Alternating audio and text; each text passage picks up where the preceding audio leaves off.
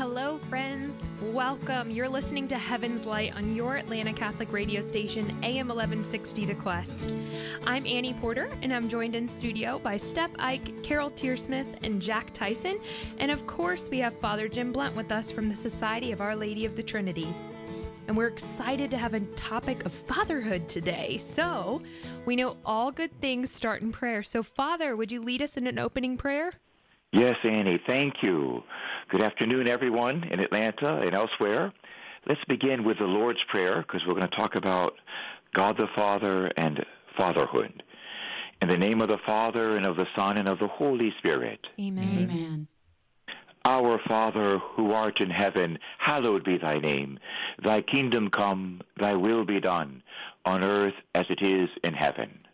Give us this day our daily bread, and forgive us our trespasses, as we forgive those who trespass against us. And lead us not into temptation, but deliver us from evil. Amen. And glory be to the Father, and to the Son, and to the Holy Spirit. As it was in the beginning, is now, and ever shall be, world without end. Amen. In the name of the Father, and the Son, and the Holy Spirit, God bless all of our fathers and our families. Amen. Amen. Amen. And Father Jack is back. Yay. Yeah, this isn't Jack of 24, but it's Jack of AM 1160. I feel like I'm making a guest appearance. We're glad to have him. Yeah, that's great. Father, we are so glad to have you back live this week. We were so excited last week. We had so many people call in and just give us great feedback on the show last week. And it was the segment particularly on patriotism. We got so many wonderful comments, but most commonly stated was they loved the George Washington story. So thank you for that. Oh, you're welcome. In fact, team, you may not realize this, but I just got back from a trip of doing some mission work, and one of the places where I was preaching was in Philadelphia last week, and had the opportunity to go to Valley Forge. Oh, wow. Wow. Great. And so it was. I had to take that opportunity. I had an afternoon off, so to speak, and had my team there drive me. And we found the pillar where George Washington's tent was, and almost certainly where the Virgin Mary appeared to him. And there was an anointing right there to the left of this pillar. There was like an anointing presence. It was unbelievable. And we stood there. We prayed the rosary for the entire United States of America, for the complete healing of our nation. So we found the place where almost certainly the tent was. There's a marker there, and where Our Lady may well have appeared to him. And we had such the most beautiful, meaningful rosary together, praying for the country right there in Valley Forge. Wonderful. That's wonderful. awesome. Oh, man. It's a that's beautiful great. place. Yeah. I can't wait to go back. In fact, I have to preach in Philadelphia again in a couple of weeks, and we're going to extend the invitation to others to meet us there. So we'll have a larger, bigger rosary right there at Valley Forge where his tent was, because Our Lady appeared to him in his quarters. We're going to pray there again for the whole country in just a couple of weeks. Wow. Wonderful. Well, Father, we're excited to get started this week and this topic of fatherhood. It's so important today. And today, as seems appropriate, it's a special feast day, the feast day of St. John Vianney. St. John Vianney was a simple, holy, and zealous priest, and I think he was the patron saint of parish priests. So would you share something about this wonderful saint and what role or example that he can play in formation of our priests and the priesthood and our pastors? Yes, thank you. I have a special love for St. John Vianney, a special love. And he is indeed the patron saint of all Catholic priests, not just a certain category of them, but for all priests. And the first thing that comes to our mind, of course, when we think of St. John Vianney, is his zeal. A man of great fire and passion and zeal. And certainly we want to see that, in every priest. That's partly why I think the church is dying in many places, because many of our priests have lost their fire and their zeal. But boy, you see just the opposite in John Vianney. The man was explosive. And one of the problems today, I think, is that the electronic media are present everywhere, including in our churches and our rectories. And the more that we watch TV and engage in the electronic media, the more it tends to dim our light, to dim our fire. So we can see this affecting all the men across the country and across the world, and all fathers, including priests. But another mark of true fatherhood is poverty. That a real father of souls and a father of the family has a spirit of poverty. And by that I mean that he's not attached to things of this world. That a real father, a priestly father or a natural father, has a spirit of transcendence. In other words, he's always looking towards heaven. And that's why God made the father the tallest guy in the family. He's closest to heaven. His head reaches higher up in the sky. He's meant to sort of point us towards heaven. And we certainly see that in St. John Vianney, and that's how we want all of our fathers and our priests to be, a little closer to heaven, so to speak, to lead the families upwards. Isn't that funny how even physically, the way that we're designed by the Holy Trinity, that fathers reach higher into heaven by the height with which they stand? It's beautiful. Mm-hmm. St. John Vianney, what a beautiful example he was. But another aspect of John Vianney that has always caught me is a story of his life, and it kept coming to me as I was preparing for this show. And so I know I need to mention it. It's kind of a famous episode in his life where St. John Vianney recognized a gentleman from his own parish church there in Ars, a little village in France. And there was a wonderful man there, like Jack there in the studio, was a faithful Catholic layman who was at Mass every day. But St. John noticed that this beautiful soul stayed there after Mass every day of the year. And he would stay for hours and hours when everyone else had left. This gentleman was there every single day for hours, sitting quietly in a back pew. And St. John became mystified and intrigued. And that's something when a saint becomes mystified, you see, by the behavior of a layman in a good way. That is very interesting. There's something holy going on. So St. John finally approached him and asked him a question. And he asked him, "My brother, you're obviously a man of prayer, and you're here every day, and tell me, how do you pray?" And I see, first of all, in that question that St. John asked his parishioner, another quality of true fathers, and that is a real father is not ashamed to ask his son or daughter for advice.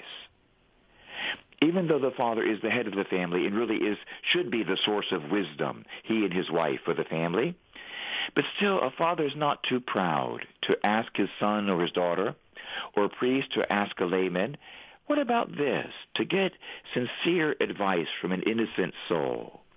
That quality of humility. Well, he asked his good parishioner, "How do you pray?" Like he wanted to learn from him. "What are you doing? It's so beautiful. Tell me, what is your secret?"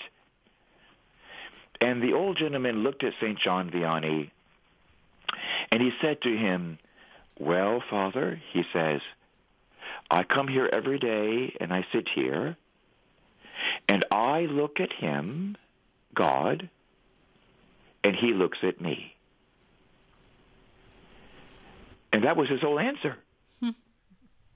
I look at him, and he looks at me. And St. John was so blessed by that answer.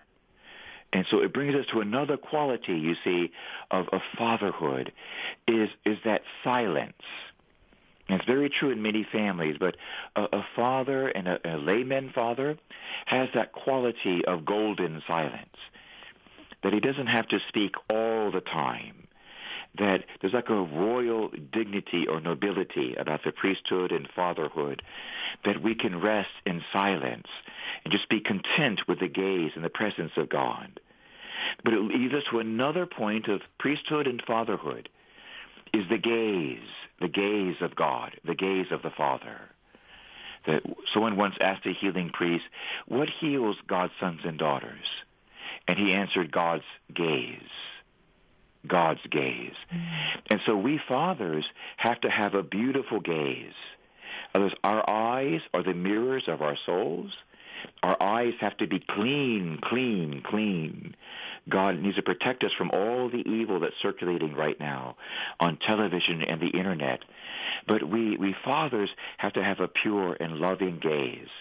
When we look at God's people, they can see the Heavenly Father gazing at them through us and loving them. So these are all simple little lessons we see from St. John Vianney.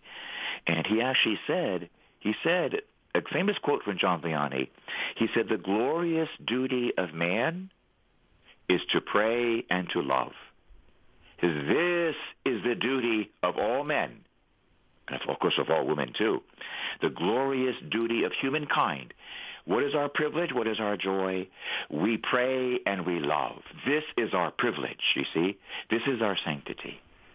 Alleluia, alleluia. Hallelujah. Hallelujah.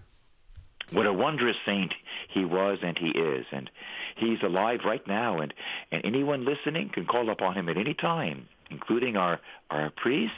We can call upon St. John Vianney, and he will come to us and give us, his gift of zeal, you see, and humility and poverty and love, and that gift of a holy gaze that heals God's sons and daughters. It should even heal our wives, the men who are married, should have such a beautiful gaze that when his wife sees him looking at her, she's healed by his loving, affirming presence. Amen? Amen. Amen. So thank God for this feast day for St. John Vianney. Thank God for this beautiful priest. May we recover our zeal and our fatherly love in our time as well. Mm-hmm. Father, you mentioned a couple times sort of the modern day media, the dimming effect that it can have. It seems as though like today's culture has taken away the honor and reverence from the father as head of the family and as spiritual leader, and in not a lot of years, it just seems like it's had a lot of consequences already. Can you talk a little bit about how the culture has reshaped sort of the modern day view of a father's role? Yes. What we see really is an inversion of values. And, the devil always does that to things that are godly. Bishop Sheen, Venerable Fulton J. Sheen, spoke about how the devil is like the monkey of God. He's the monkey. He takes what God does and makes it ridiculous. He inverts it. And that's why, for instance, in satanic ceremonies, they take the Holy Cross and they put it upside down. In black masses and other rituals of the poor Satanists, I say they're poor because they're really lost and blinded. Their crucifixes are upside down. And that's what the evil one has done to the family.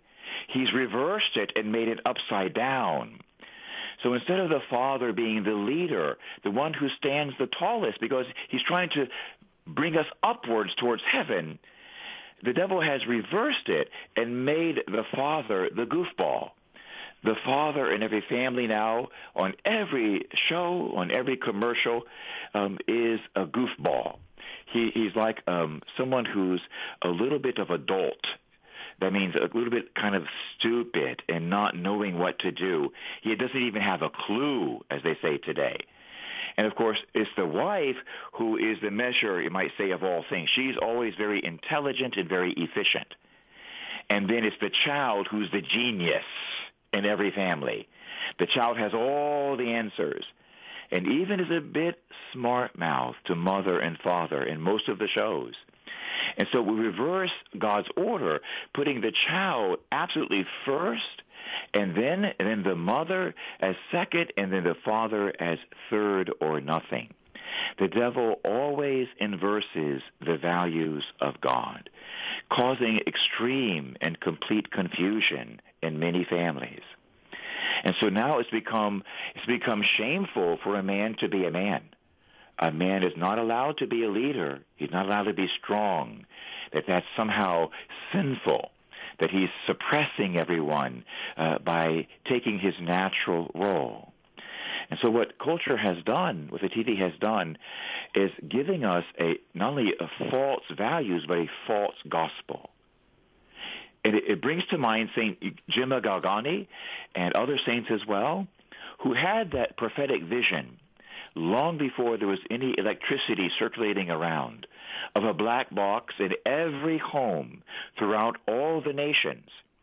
It was amazing how the saints said this black box was even in Catholic homes. I thought that was intriguing how they made that point. Even in Catholic homes. In other words, in families that are supposed to be part of the kingdom of heaven, was this black box. And they said that in this black box and through this black box, that a false gospel was being preached and a false Messiah was being offered as something anti-gospel and anti-Christ. And the devil was controlling the world through this black box. Now, isn't that interesting? That we're seeing in our culture, so influenced by the television and by the computers and by the iPhones, we're seeing these black boxes of various sizes. And they indeed are giving us a false gospel, because part of the gospel is the family. The family is God's creation. And Jesus came and died on the cross to save the family, to restore it, not to kill it, not to invert it, but to save the family and to restore it. So we are seeing this, Jack, you're right, in our culture today. There's something, a militant anti-family spirit and a tremendous attack against manhood and fatherhood. And it seems to me that perhaps there's a lot of people in Hollywood who have huge father wounds, maybe gaping wounds from their own childhood. And so maybe they hate their fathers, have never forgiven their fathers. And we see the result of that is their creative work is so destructive. Everything is anti-fatherhood.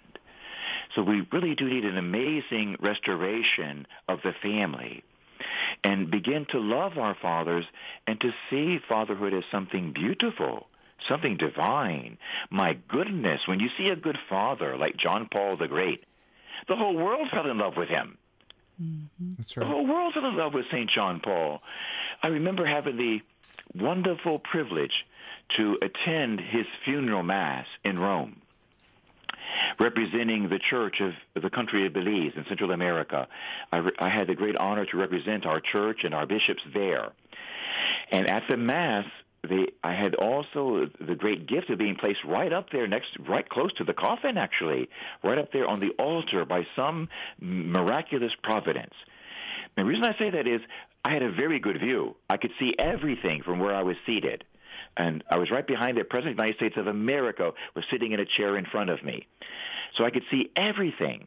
And the reason I mention that is because I saw all the leaders of the world and all leaders of all the churches of the world, including Muslims and Hindus and Buddhists. They were gathered all around on one side or the other, and then millions of people in front of the altar. It was as if the whole world and every culture, nation, and religion came to honor their father. They loved John Paul.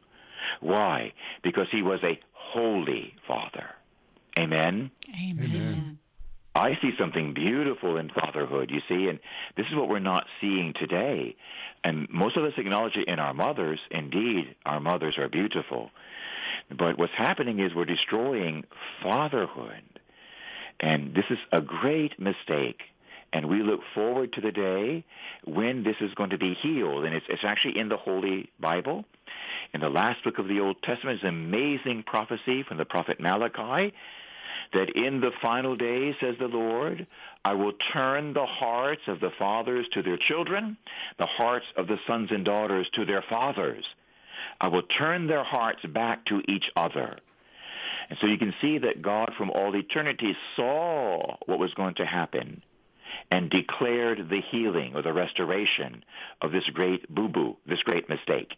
God's going to restore fatherhood and restore the love between children and their fathers. Amen? Amen. What a time we're living in. Yes. It is. It is. I don't know if this is a good follow-up question or a show all by itself, but sure. Could you just talk to us a little bit about God as our ultimate Father? Yes, I think, Jack, to a certain extent, that's the whole point of what's happening right now. One of my advantages, too, in perspective, is I've worked in the field of exorcism and deliverance for many years. And so I've seen, you might say, the anti-father. His name is Lucifer. I've seen him. He's actually come to my room at night on more than one occasion. And he's a very hateful creature. And sacred scripture, the infallible word of God, tells us that Lucifer himself even boasted at one time that he would place his throne, above the throne of God. And so the arrogance or the lack of humility of the enemy is breathtaking. That he's one of millions and millions of angels that God created, and yet he as a creature, he's a creature like us, you see. He's a creature. He's not a creator. He was created. But he places himself equal to or above the throne of God the Father. He's consumed with jealousy and hatred and pride. And so, dear listeners, to all who are listening now, listen, we all can get tempted. There's a special call right now that all of us can be tempted at one time or another with jealousy, you see, or bitterness, or unforgiveness, or pride. Beloved, when you feel that within your spirit, you must kneel down immediately. Kneel down on the floor and beg God to forgive you and to take it away. If you need to, go to confession. But don't let those, you might say, Luciferian traits have any room inside of you. As soon as we feel these things, we want to get rid of them right away. It does not come from God. It's not human either. It's diabolical. And so our enemy despises his creator. And to me, this is so incredible because God actually made him. He was the most beautiful of all the angels. And his name, Lucifer, was actually a nice name. It wasn't meant to be a bad name. Lucifer means the bearer of light. So God made him incredibly beautiful, and you might say he fell in love with himself. He fell in love with himself, so to speak. And from that, you might say, all the torturous problems proceeded. And they began to hate all of his fellow angels, so to speak, to put himself above his fellow angels. And he asked them to revolt with him. And so this cosmic battle that's taking place now, it started several thousand years ago, is, you might say, the ultimate of Lucifer hating his Father. His Father is our Father, the Heavenly Father, who is beautiful beyond belief, beyond words. And perhaps one of Lucifer's problems was this, and this is kind of an interesting point, being the most beautiful, the most talented, the most intelligent, the most powerful angel. He fell in love with his own gifts. He began to love the gifts of the giver more than the giver of the gifts. Mm-hmm. He became consumed with his own gifts instead of loving the one who gave them to him. And so this is kind of an interesting point here to make. If you're short, fat, balding, and ugly, give praise to God, because you're probably going to be saved. If you're handsome, and full of intelligence and gifts, you better be careful. In other words, pride precedeth the fall. And so if you have some sort of problem, you say maybe you have a little bit of a limp and something is wrong somewhere, that's probably your greatest gift, because these things have a way of keeping us humble. And what I'm getting at is, if you have some little flaw or boo-boo in your appearance, or maybe you stutter, well, Moses stuttered as well. These little tiny flaws can be saving gifts, because if we're too handsome, too beautiful, too talented, we end up falling in love with ourselves and thinking of ourselves as better than other people. And so I mean this in a very nuanced way. If you do have gifts, give thanks to God for your gifts, indeed, but be very, very careful. Always love the giver of your gifts more than you love the gifts that he gave you. Amen? Amen. Amen. And this is what's happening, I believe, in this battle, that the Father, you see, created all the angels and all mankind, and he created the whole world just for us. I'm looking outside now, and my rectory here in Covington is so utterly beautiful. The greenery all around me is so utterly beautiful. He made everything for us, and he made us for himself. And so here, you see, the Father is the origin of all life. It is the Father through Jesus, by the power of the Holy Spirit, who made us. He is our origin. And Jesus came to bring us where? Back to the Father. So he's our destiny as well. And I don't know how to say this in human words, but I want to proclaim this somehow. I want to say to everyone who's now listening, your Father in heaven is so unutterably beautiful. If you were to see him for a split second, you would die, physically die, out of the beauty and the greatness of God. He's too much for us to comprehend, and that's why he hides. He hides not because he doesn't like us. He's so incredible. If we were to see him, we couldn't bear it. And that's why when we actually die, and we are worthy of God, we receive a gift called the beatific vision. It's actually a gift. It's a Holy Spirit supernatural gift. What is that gift? It means that when I get to heaven, I have the strength to look at God face to face and not die. That's called the beatific vision. You can't look at God and live. That's in the Bible. Why? Because he's too beautiful. So God has to give me a gift called the beatific vision. So when I finally leave this earth and I'm worthy of heaven through the blood of Jesus, then I can look at God and not die. I can look at him and rejoice forever in his goodness and his love and his beauty. Alleluia. Hallelujah. Wow, what an incredible first half of this hour. You're listening to Heaven's Light on Atlanta Catholic Radio, AM 1160 The Quest, and we'll be back with more on our topic of fatherhood right after this break. The Quest presents Mom Minutes with Cameron Frad from Among the Lilies. I think that we are so blessed as Catholics to have Mama Mary, okay? When my kids are little, they call her Mama Ma, and then eventually she becomes Mama Mary. We are so blessed with Blessed Virgin Mary, whatever name you want to call her. She's amazing. She's a mom. She gets it, right? She totally gets it, and she desires us to know and encounter her son. So when you have had a hard day and you felt like you have failed today as a mom, ask for her help. When you don't know what to do for your child, I turn to her, and I'm like, okay, Mary, I don't know what my son needs right now, but you do. So you please fill in the gaps, fill in the pieces where I'm messing up here, and you just be with them. You help him, you help her, encourage them, and lead them to your son. Let them know him, love him, and serve him. And I think that we get to take advantage of that, which is really cool. I am nowhere near as good of a mom as her, but I try, and by her grace, she will teach me how to be a good mom too. For more homegrown wisdom, visit thequestatlanta.com.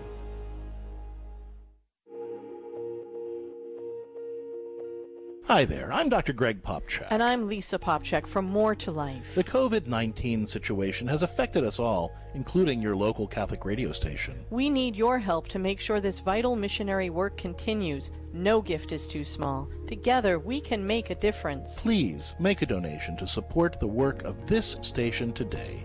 Thank you, and God bless. Donate at thequestatlanta.com.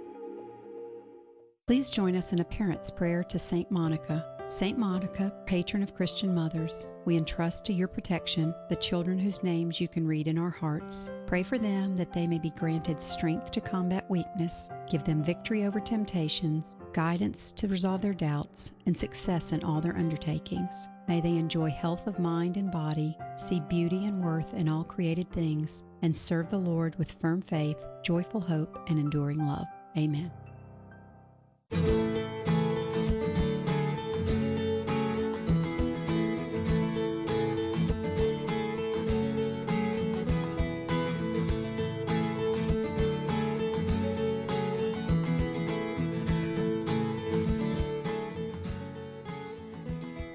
Welcome back. If you're just joining us, you're listening to Heaven's Light on your Atlanta Catholic radio station, AM 1160 The Quest. We're here in the studio this hour, and I'm joined by Steph Ike, Carol Tearsmith, and Jack Tyson. I am Annie Porter, and on the phone with us, we have Father Jim Blunt. So, before the break, I think, Steph, you had a question you were about to ask Father, but we had to quickly run off air. Yes. Hi, Father. Hello, guys. Father, let me ask you something. This is a little bit of a two-part question that really addresses men and women. If you're really thinking about the modern day view of fathers today and what we see on TV, as you mentioned earlier, doesn't it also result in really diminishing man's responsibility and accountability? And then on the other side of that, besides the man's responsibility, do women need to make some changes as well to meet God's plan? Well, Stephanie, you just set off a nuclear bomb. Oops, we have too many questions. And we've brought the women into it now.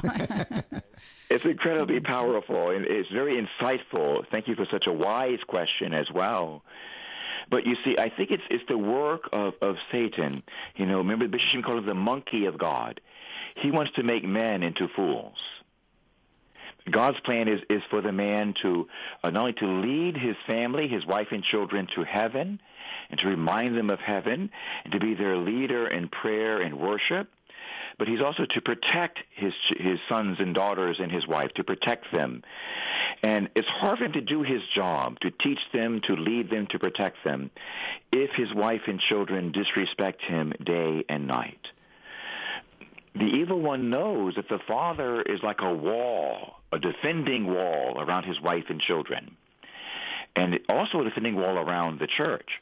So Lucifer knows if he can destroy manhood and fatherhood and make all men into fools, or another way to say this is keep all men adolescent, never let them grow up, let them remain teenagers forever, never becoming real men. Well, then there's no one to lead the family to heaven. There's no one to protect him from Lucifer's attacks. It's exactly what Satan wants.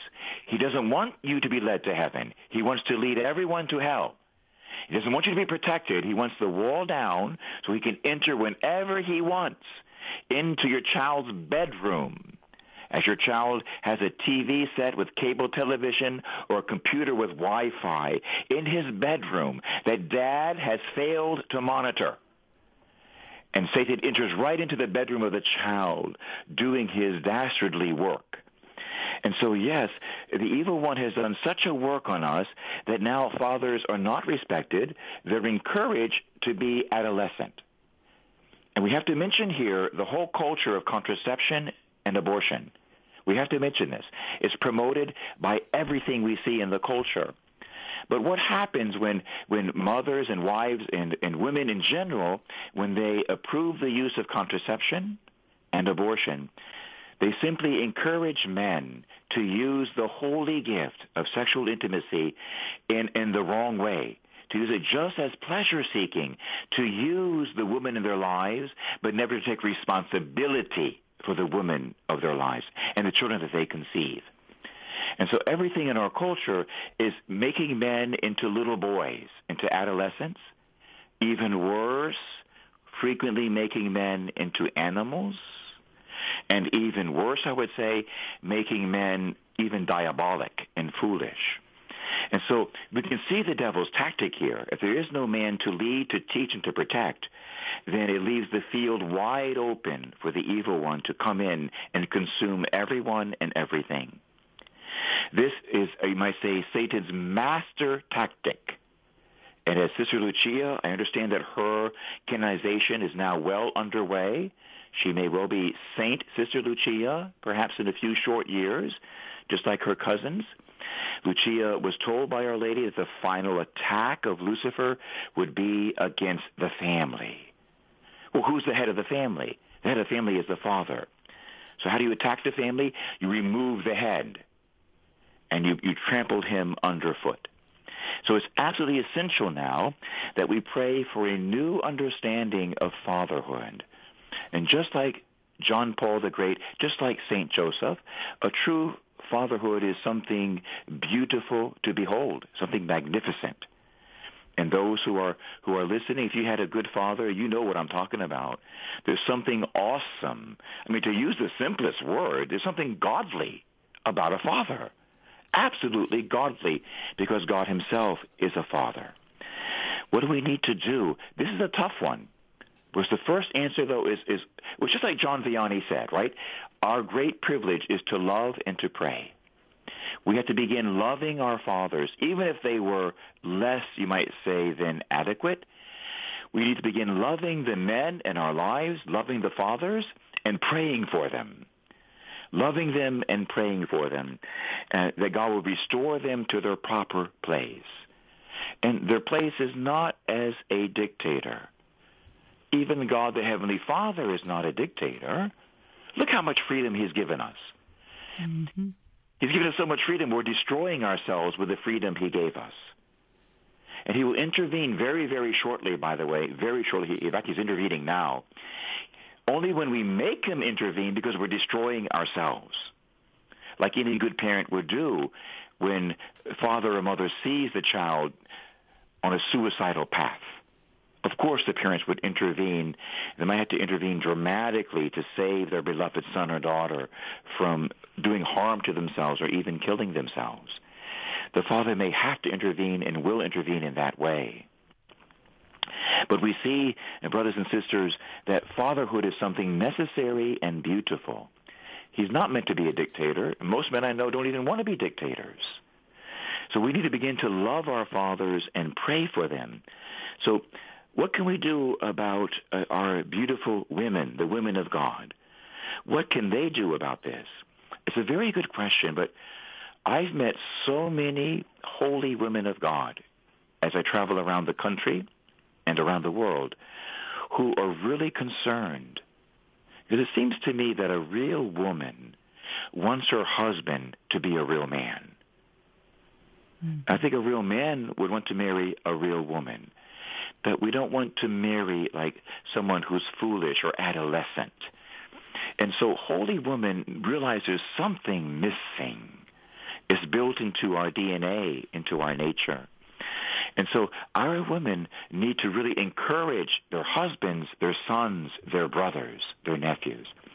Encourage them to step up into their role. And it can be done, in a very gentle way. John Paul speaks about the feminine genius. There's a feminine genius. And so I think one of the worst things that women can do is to trample on the men in their lives, to be competing with them. The woman should be the helpmate of her husband, not the dominator of her husband, either overtly, you see, or covertly. And so not to try to dominate the men in your lives or to compete with them, but to be just like the Virgin Mary, to associate with them and to assist the men in your life, to take the role that they have, to be leaders, to be the leaders. And so I think their gentle love and their powerful prayers are two of the most important things that women can do, and to teach their daughters not to compete with men as if they were, everyone's the same, and we're in this competition with men, and make them grovel in the dirt. Well, that's nothing to do with humanity or femininity. That's actually something aggressive, uncharitable, and sinful. To do that to anyone in the human race, to try to make them grovel, whether it's a man, a woman, a child, whoever it is. And so to teach the girls in our families and our lives to love the boys and not to disrespect them. And of course, the boys have to be taught by their fathers and mothers to love and respect the girls. But to remove that terrible spirit of competition. We weren't meant to compete with one another. And this is part of that division, the spirit of division that is the evil spirit. We need a spirit of unity, and for men and women to love each other and to respect their roles and their gifts. Well, I'm sure that today there's a number of men who, in today's culture are more worried about being the moneymaker or the provider, and they really see that as a primary role. Maybe sometimes to the detriment of the equally important roles as being the leader, the father, the husband. So how would you respond to these fathers, and what do you think that they should be doing in terms of how they teach their sons?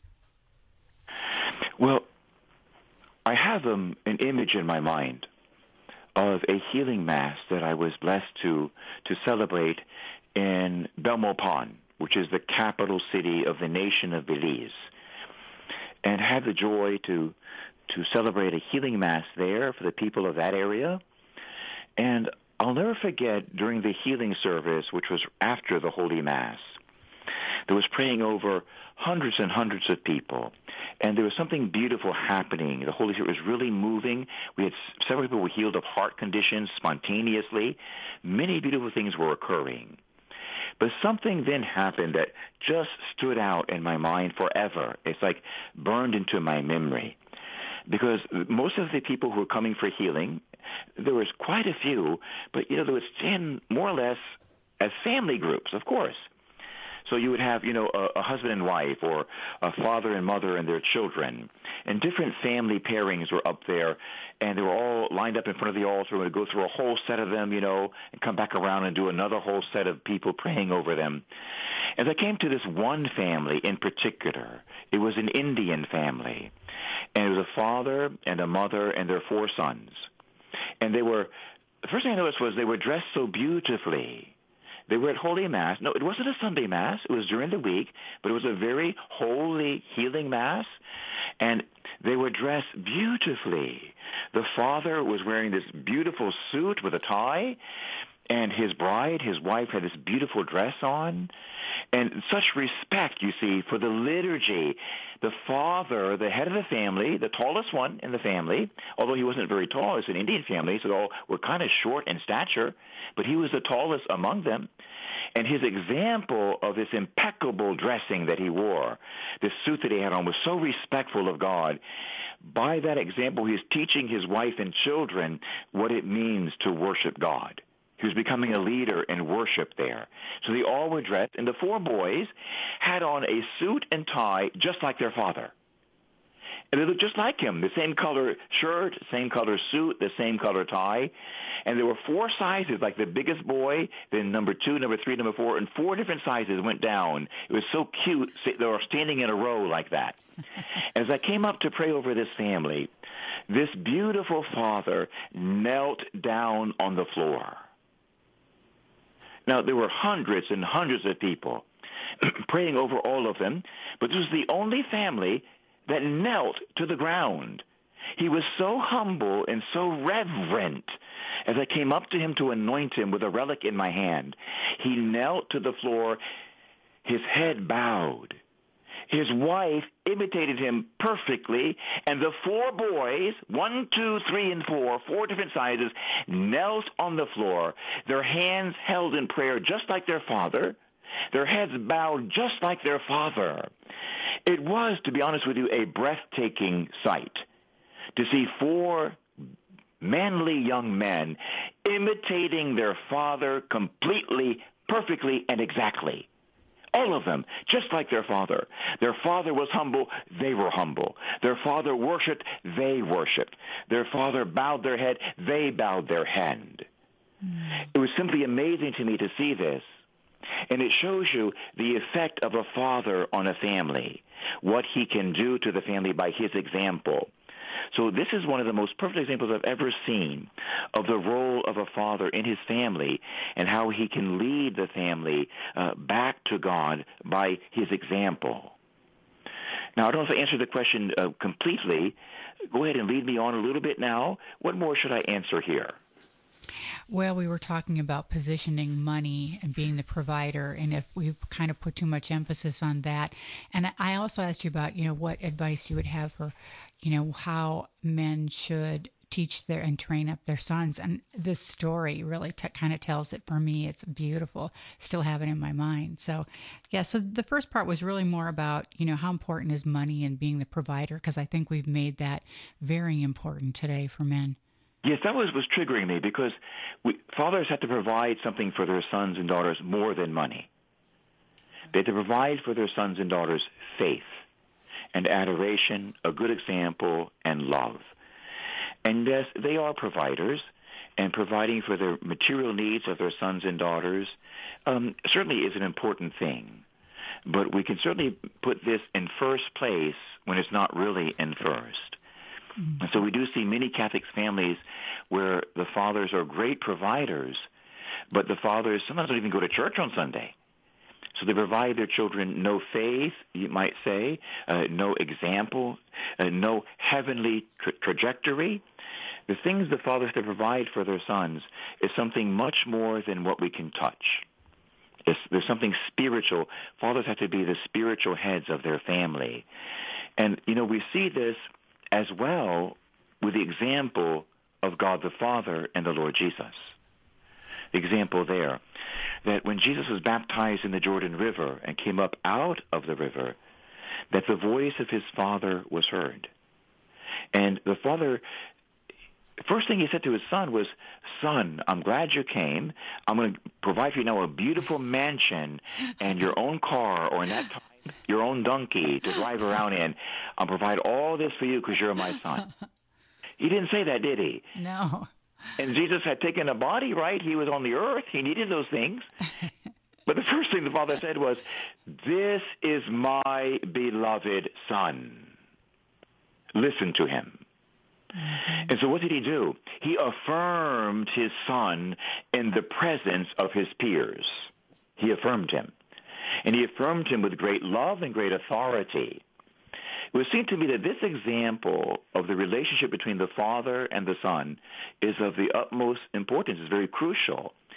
So what's the first thing that a father should give to his sons and daughters? I think the same thing the Heavenly Father gave to Jesus. The Father must affirm his sons and daughters in their dignity. This is what they need the most. They might need a house and a car later, sure. What they need, first of all, is their dignity. And we know now from counseling, from all the social sciences, the ones that are actually valid, and true counseling, that sons and daughters actually receive their identity from their fathers. That's a gift that comes from our fathers. It does not come from other members of the family. It's the love of the Father and his relationship with his sons and daughters that actually anoints the children and gives them the gift of knowing who they are. Without the presence of fathers in the family, and the real presence, not just physical presence, but a loving spiritual presence, children do not know who they are. They are totally confused. And so we see this in many, many families today. Children are utterly confused. Girls think they are boys, and boys think they are girls. And that's just the beginning of the difficulty. But when the Father is present, he says to his sons, "How is my beloved son today? How is my beloved son?" And he affirms his son in his identity and puts him on his mission. Listen to him. And he does the same things to his daughter as well.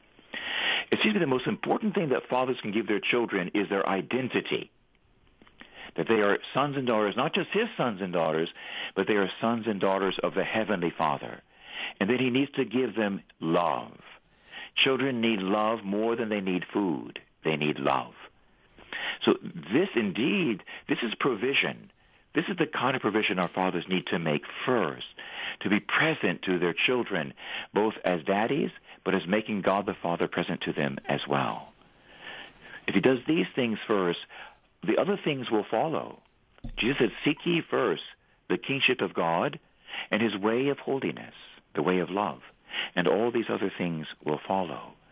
This seems to be what's missing today and what's most desperately needed, for fathers to breathe into their sons and daughters his love and their identity.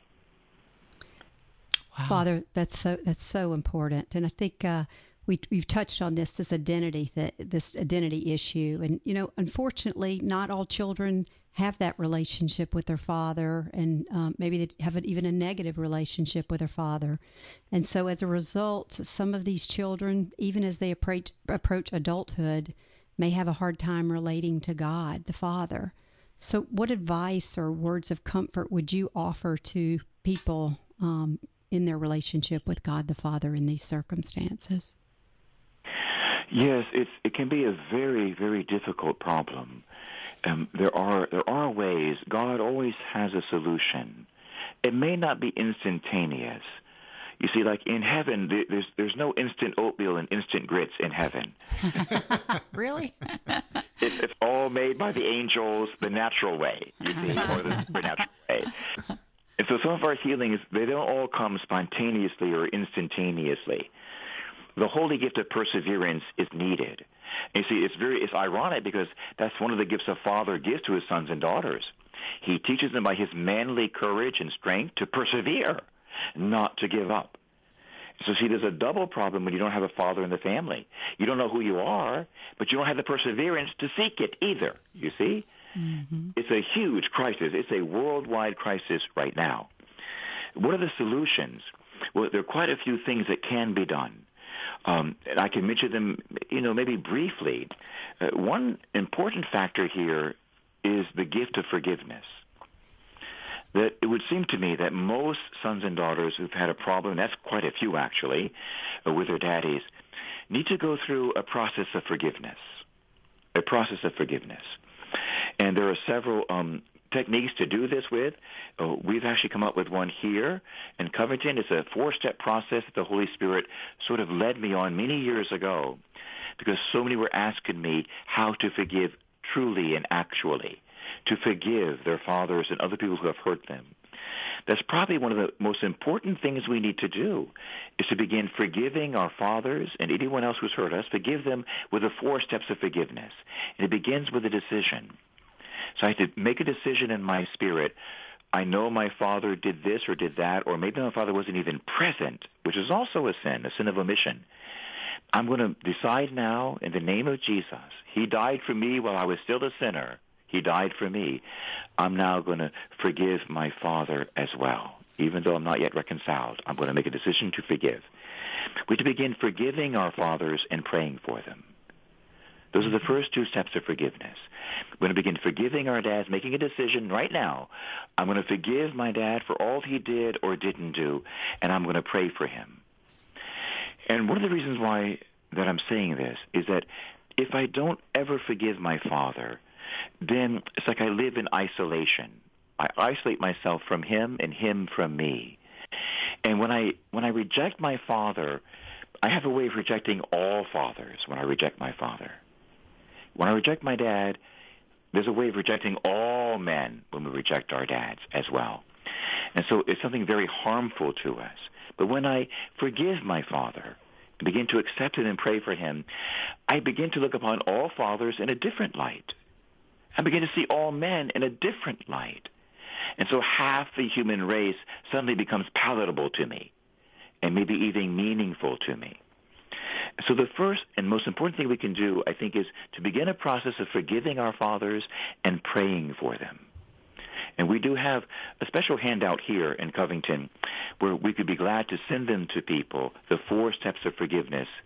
We could even talk about it maybe on a show later this month, what those 4 steps are. Mm-hmm. We'd be glad to send that to people, by snail mail or by email, those 4 steps of forgiveness. That's the most important thing. But I want to mention what the Holy Spirit also whispered to me as I was reading this question and preparing beforehand. And there's a special prayer, a 1-line prayer, that everyone listening can pray easily. It's an approved prayer, but it's only 1 line. And this is the line that calls upon the blood of Jesus. And I find it very significant that the relatively new messages of God the Father to the world through Sister Eugenia, the beautiful message of the Father to the human race, was given on the feast day. The apparition occurred on the feast day of the blood of Jesus Christ. And Jesus shed his blood, you see, to reconcile mankind with the Father, to reconcile us. So to say this approved and anointed prayer, it goes like this. Most precious blood of Jesus Christ, save us and the whole world. See, the blood of Jesus is the source of all healing, of all deliverance. It's the source of our salvation, the shed blood of Jesus. When someone's suffering with a father wound, they need a prayer that you might say is short and simple, not too complicated, not too difficult. And so I would encourage good people who are listening now to try this 12-word prayer, which has an imprimatur, by the way, from the bishop in Nigeria. To try this prayer, most precious blood of Jesus Christ, save us and the whole world. Team, if you would answer this to me, I want to say the first half of the prayer. If you could answer, save us and the whole world. We're going to say this prayer right now 5 times in a row for anyone who has a father wound in the listening audience, okay? Okay. Let's try this right now. Most precious blood of Jesus Christ, Save us and the whole world. Most precious blood of Jesus Christ, Save us and the whole world. Most precious blood of Jesus Christ, Save us and the whole world. Most precious blood of Jesus Christ, Save us and the whole world.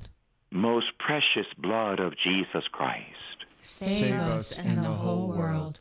Now, team, isn't that a powerful prayer? It is. It is. It's a beautiful prayer. It's an anointed prayer. I use it literally all over the world. I've noticed in particular when I pray with teenagers, they receive an anointing or a presence of the Holy Spirit usually within seconds. They feel the presence of the Lord.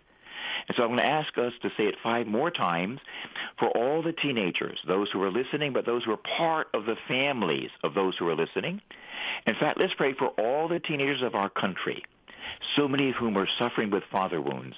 Let's offer this prayer for them because it has a special healing and deliverance power.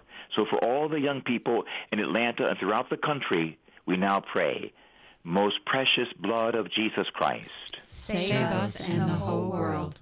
Most precious blood of Jesus Christ. Save us and the whole world. Most precious blood of Jesus Christ. Save us and the whole world. Most precious blood of Jesus Christ. Save us and the whole world. Most precious blood of Jesus Christ. Save us and the whole world. My brothers and sisters listening and our beautiful team as well, this prayer is extremely efficacious and effective. And one of its qualities is to deliver me from the work of the enemy. The devil attacks everyone, from the Pope down to the homeless man. He attacks all of us. And if I have a father wound, the devil wants to keep me in a spirit of unforgiveness, maybe a spirit of resentment as well. He wants to keep me in a spirit of confusion. The remarkable thing is this simple one-line prayer revealed from heaven to a visionary and approved by the church. It goes right to the root of my heart and my soul. And any demonic presence that's keeping me in unforgiveness or confusion, anger, hatred, bitterness, those kinds of things are loss of identity. Those demons begin to leave. Amen? Amen. I've seen it before me many, many times. And so it's not a level playing field until you pray the blood of Jesus. It knocks out the demonic presence and makes it easier for me to forgive and to love and to pray for my father. So I certainly would recommend this, too, as a very important, simple but powerful method to be freed of any darkness that's holding me. It opens the door for me now to begin to love my father and to forgive him and to bless him. I'll give you one more idea, simple one, just in case. Anyone can do this, including those who are not Catholic. And that is, go to the local Catholic church or an Orthodox church, because the Orthodox Christians also have the gift of the real presence of Christ in the Eucharist. They have the presence of God and true man, Jesus Christ, in the Eucharist. And whenever we sit before the Lord in the Eucharist, the Father is present. The Father never leaves the side of his Son, ever, ever. Even on the cross, the Father was in torment as his Son died for us. The Father gave his Son to us. The Son offered his life freely. You might say that the Father died of a broken heart on Calvary. The Father never leaves his Son's side. And so when we go to the Eucharist, we go to the local church where the presence of the Lord is, the Father is there. As we sit quietly and open our hearts to him, we should say, Father, I love you and I need you. Reveal your love to me. Reveal your love. Heal what is broken inside of me. Reconcile me with yourself and with my daddy too. Reconcile me. There, before the Eucharist, I promise you, you will encounter the Heavenly Father who loves you and who can heal every single wound. You will encounter him there. Wow, another incredible hour, Father Jim. Thank you so much for joining us on Heaven's Light. And Father Jim, would you wrap us up with a prayer and a blessing? Yes, Annie. I'm going to say the little prayer that was revealed also to Sister Eugenia in the Revelations of God the Father. It's called the Fiat of the Eternal Father. It's quite literally beautiful. It's a short prayer that the Father has asked us to say every day. Every Catholic, every Protestant, everyone in the world can say this prayer every day. And it goes like this. In the name of the Father, and the Son, and the Holy Spirit. Amen. Team, why don't you say this after me? It's not very long. If you could say this beautiful prayer after me. My beloved Father. My beloved Father. Thy will be done. Thy will be done. On earth as it is in heaven. On earth as it is in heaven. Be thou my Father. Be thou my Father. Be always my eternal Father. Be always my eternal Father. Do not leave my soul. Do not leave my soul. Do not abandon me. Do not abandon me. Do not cast me out of your sight, my Father. Do not cast me out of your sight, my Father. For I am your child. For I am your child. Whom you have created to please you.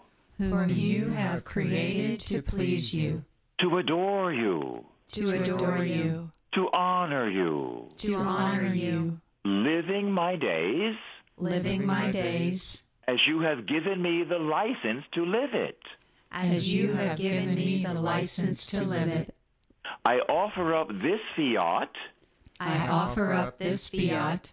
Through Mary. Through Mary. To Jesus. To Jesus. To you, eternal Father. To you, eternal Father. Amen. Amen. The Lord be with you. And with your spirit. May everyone who's listening, and indeed the entire country, be covered with the love of the Heavenly Father and be restored to a healing relationship with our earthly fathers. In the name of the Father, and of the Son, and of the Holy Spirit. Amen. Amen. Thank you, Father, and thank you, everyone, for listening to Heaven's Light on your Atlanta Catholic radio station, AM 1160 The Quest. Stay tuned. The Divine Mercy Chaplet is coming up next.